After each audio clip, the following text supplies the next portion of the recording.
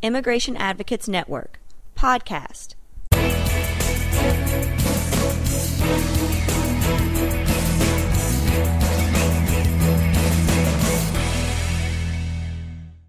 Welcome to the podcast by the Immigration Advocates Network. My name is Pat Malone, and I'm staff attorney at the Immigration Advocates Network. Our guest today is Angie Junk. Welcome, Angie. Hi. Thank you for having me. Angie's here from the Immigrant Legal Resource Center, where she is staff attorney who specializes in the intersection between immigration and criminal law and juvenile justice. Today, she'll be talking about immigration detainers. So let's start right in with the first question, which is, what is an immigration detainer? Well, the technical definition under federal law is that an immigration detainer is really a form that's sent to local law enforcement agencies, advises those agencies that ICE intends to investigate an individual in their custody for possible deportation. The detainer then requests that the law enforcement agency notify ICE when the individual is due to be released, and that they continue to hold that individual beyond the time that they're scheduled for release for up to 48 hours, excluding the weekends and federal holidays. And that gives ICE the opportunity to decide whether to take that person into custody and to apprehend them. I just also would like to say from an organizing standpoint, detainers are really the linchpin of the ICE's programs that intersect with state and local criminal law enforcement, such as Secure Communities, the 287G program, and another less known but prevalent program called the Criminal Alien Program. And what these programs do is help ICE locate and identify non-citizens in criminal custody. On the other hand, the detainers are the practical tool that keep that person in jail so that ICE can apprehend them. So if law enforcement decides that they won't enforce ICE holds, then the whole system collapses. And the immigration detainers have been in the news lately. What are some of the changes that have been implemented by ICE or DHS in the past year? Well, I think it's best to kind of share with what's happened in the last couple of years, because we really haven't had any guidance at a federal level around detainers. I think advocates have been in the dark as to what are the procedures for issuing a detainer and what are those standards. And in August 2010, ICE issued an interim detainer guidance, and this was the first time that we really actually saw any kind of federal guidance on the issue. And some points that people might be interested in knowing about it is that it does provide some instruction, but very limited instruction about how immigration officers should handle detainers. It states that detainers should only be issued if a person has been arrested on an independent criminal basis, not just because of their immigration status. And this arose out of a lawsuit in Sonoma where the local sheriff's department was routinely in a car with ICE officers and trying to find individuals whom they could take into custody for whom that they would never charge with a crime, but use specifically to just issue what we call an immigration detainer. The memo also from ICE at the national level talks about how they shouldn't be issuing detainers against someone that might be arrested but not yet convicted for a traffic offense. Of course, though, there is a lot of broad exceptions that eat up that rule, such as someone might have a prior order of deportation, which can be often the case if someone has a prior criminal conviction or that they're found to be a danger to national security or public safety. There's also a few procedural guidelines about when or how a detainer should be issued. Parts of that is just about reiterating some of the points that I just said, including, assuming custody much sooner than the 48 hours are off, and being really careful about issuing detainers against lawful permanent residents. I wanted to also share, though, most recently in December 2011, ICE did release a new ICE detainer form. It's called the I-247. And we were hoping as advocates that they were going to release greater guidance that was in writing, but they didn't do that. They feel that this ICE form solves a lot of the issues. And some of the changes that this ICE form highlights is that, one, they now have a requirement that the form be given to the detainee. Previously, they didn't have a procedure for even informing the detainee about the ICE detainer. And it provides a notice to them in multiple languages. There's quite a bit of emphasis that law enforcement may only hold an individual for a period not to exceed 48 hours. I think there's still lack of clarity of when that 48 hours is triggered, however.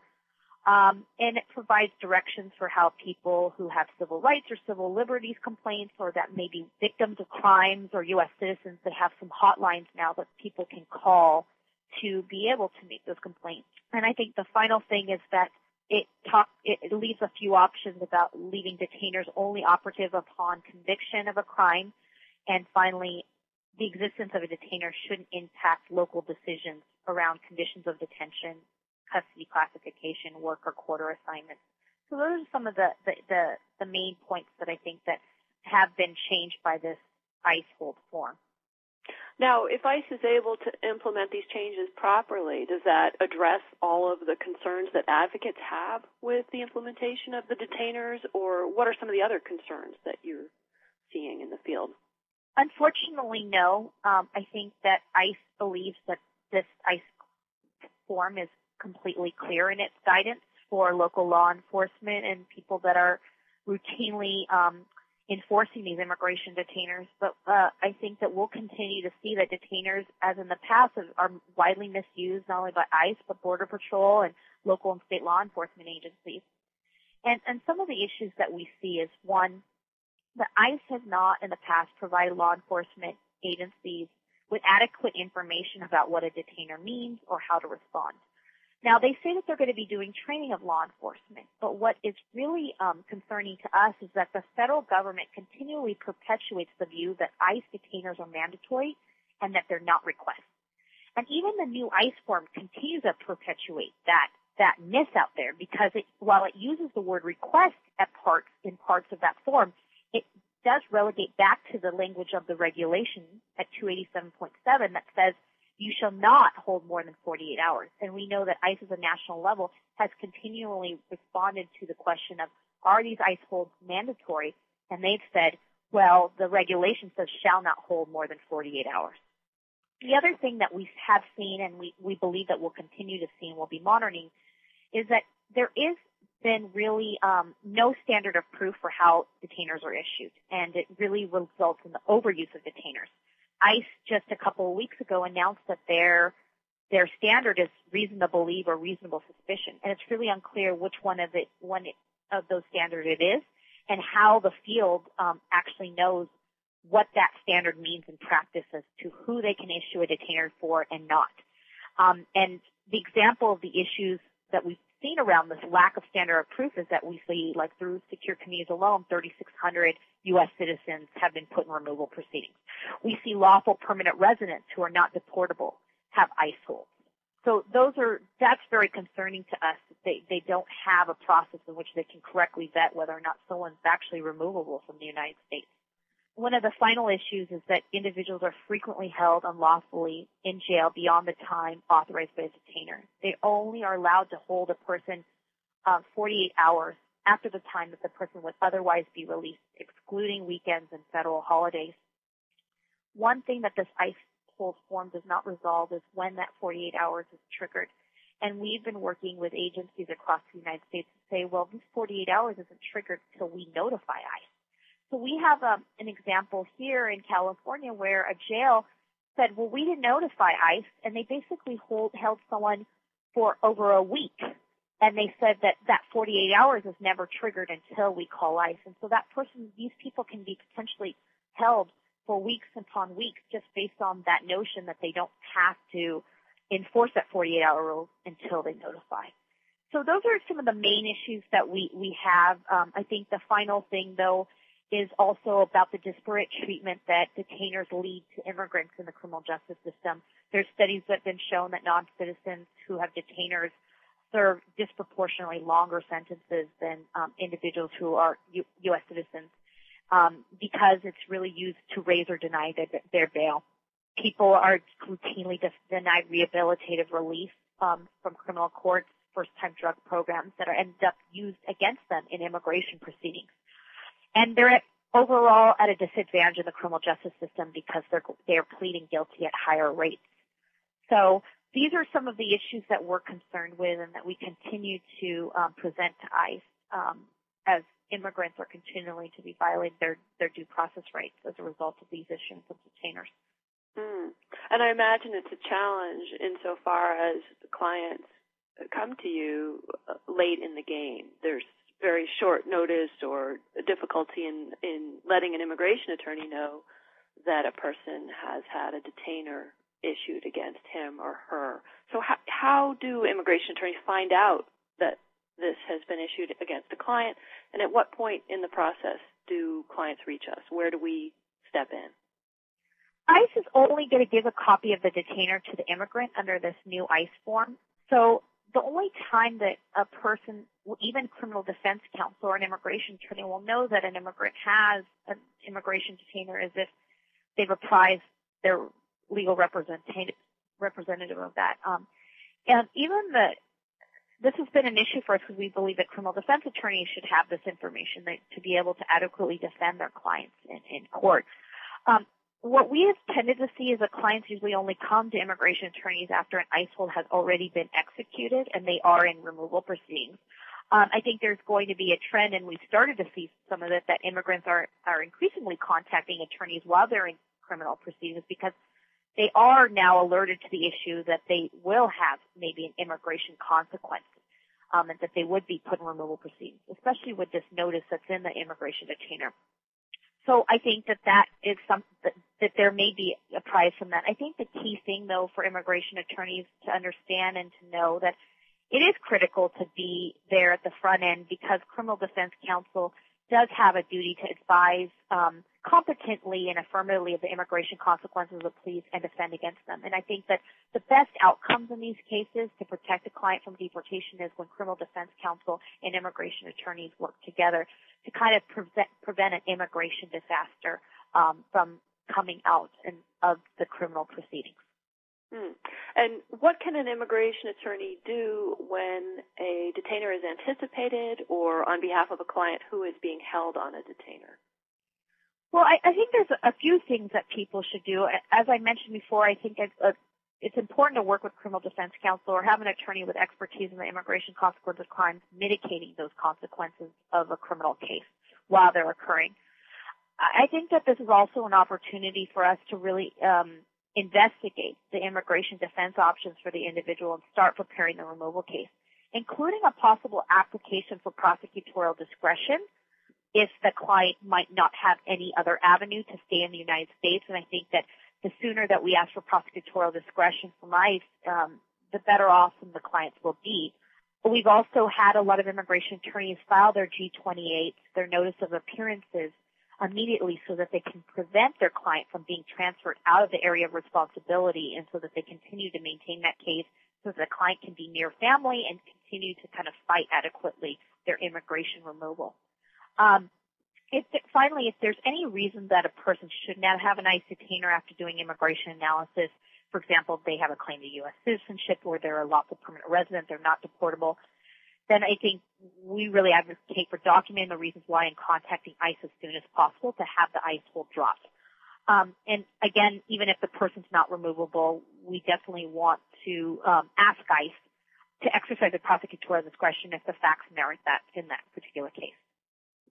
And what if a client is being held for more than the 48 hours on a detainer? What can an immigration attorney do? In those types of cases, there's several different avenues that people have taken. Some of the shortest and easiest ways is to call your local sheriff's department and to advise them that they're in violation of federal law for holding that person. The ICE detainer form informs immigrants that that's what they should be doing if they believe that there's a violation in that. Well, the other avenue is really around litigation. Attorneys, criminal defense attorneys and immigration attorneys have filed writ of habeas corpus, even filed claims of false imprisonment on these cases. Unfortunately, what ends up happening in some of them is that as soon as you've done all the paperwork and scheduled this, ICE comes to pick up the individual, and so then your motion is moot. But in the particularly egregious cases, we know that national organizations like the National Immigrant Law Center and the ACLU have been really filing lawsuits for damages around these types of cases, and I think they've been settling for some good sums of money around the country in Colorado and New York to kind of tell law enforcement that you cannot violate immigrants' rights with these 48-hour rules. So those are the different kinds of steps that people do in terms of combating those violations. At the beginning of the podcast, you mentioned that this is all part of ICE's many programs at state and local level to bring federal immigration enforcement into communities. What can communities or nonprofit organizations do to address ICE pressures on local enforcement to cooperate with detainers?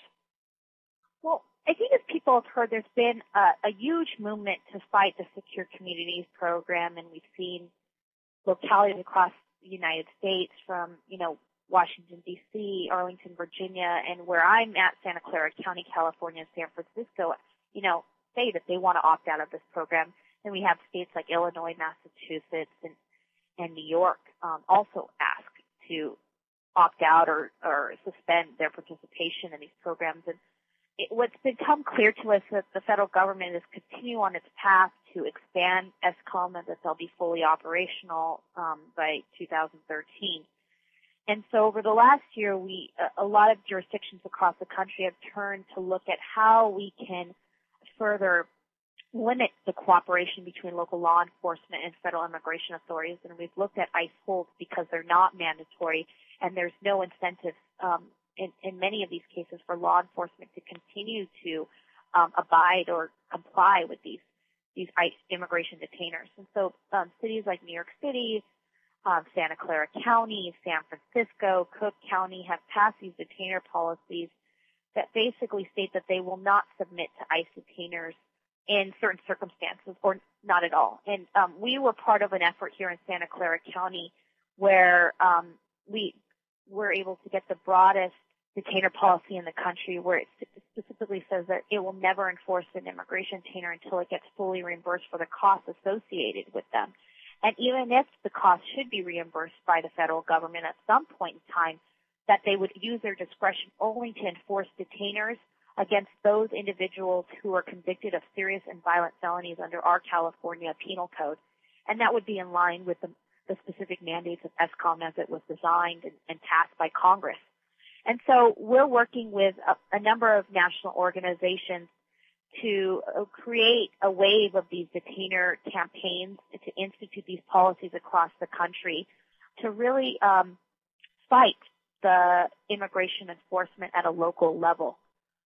And so I think that there's various reasons for counties to be able to do this, everything from a human rights perspective to a community impact of separating families to public safety, creating mistrust within communities, to the fact that these are unfunded mandates that localities are bearing the high cost of, to racial profiling and finally to due process, undermining the constitutional rights of immigrants in this country. Well, thank you, Angie. Is there anything else that you wanted to add or explain further?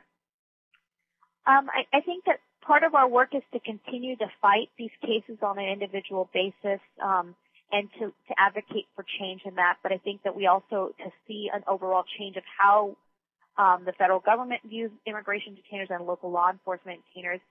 It's really important to engage in these larger campaigns to fight the use of them as a deportation dragnet for so many immigrants in the United States. And so we hope that a lot of immigration advocates and attorneys will take part in these national campaigns to really break ICE's holds on our community. Well, I hope so, too. For more information about immigration detainers, people can go to www.immigrationadvocates.org, and the easiest way to find our resources would be to enter the search term immigration detainers in quotation marks in the search box, and you will see that we have substantial resources about immigration detainers throughout our library. Thank you so much, Angie Junk, for joining us today, and thank you to the Immigrant Legal Resource Center for volunteering your time. And I hope that we will have a chance to talk again. Good luck in your work.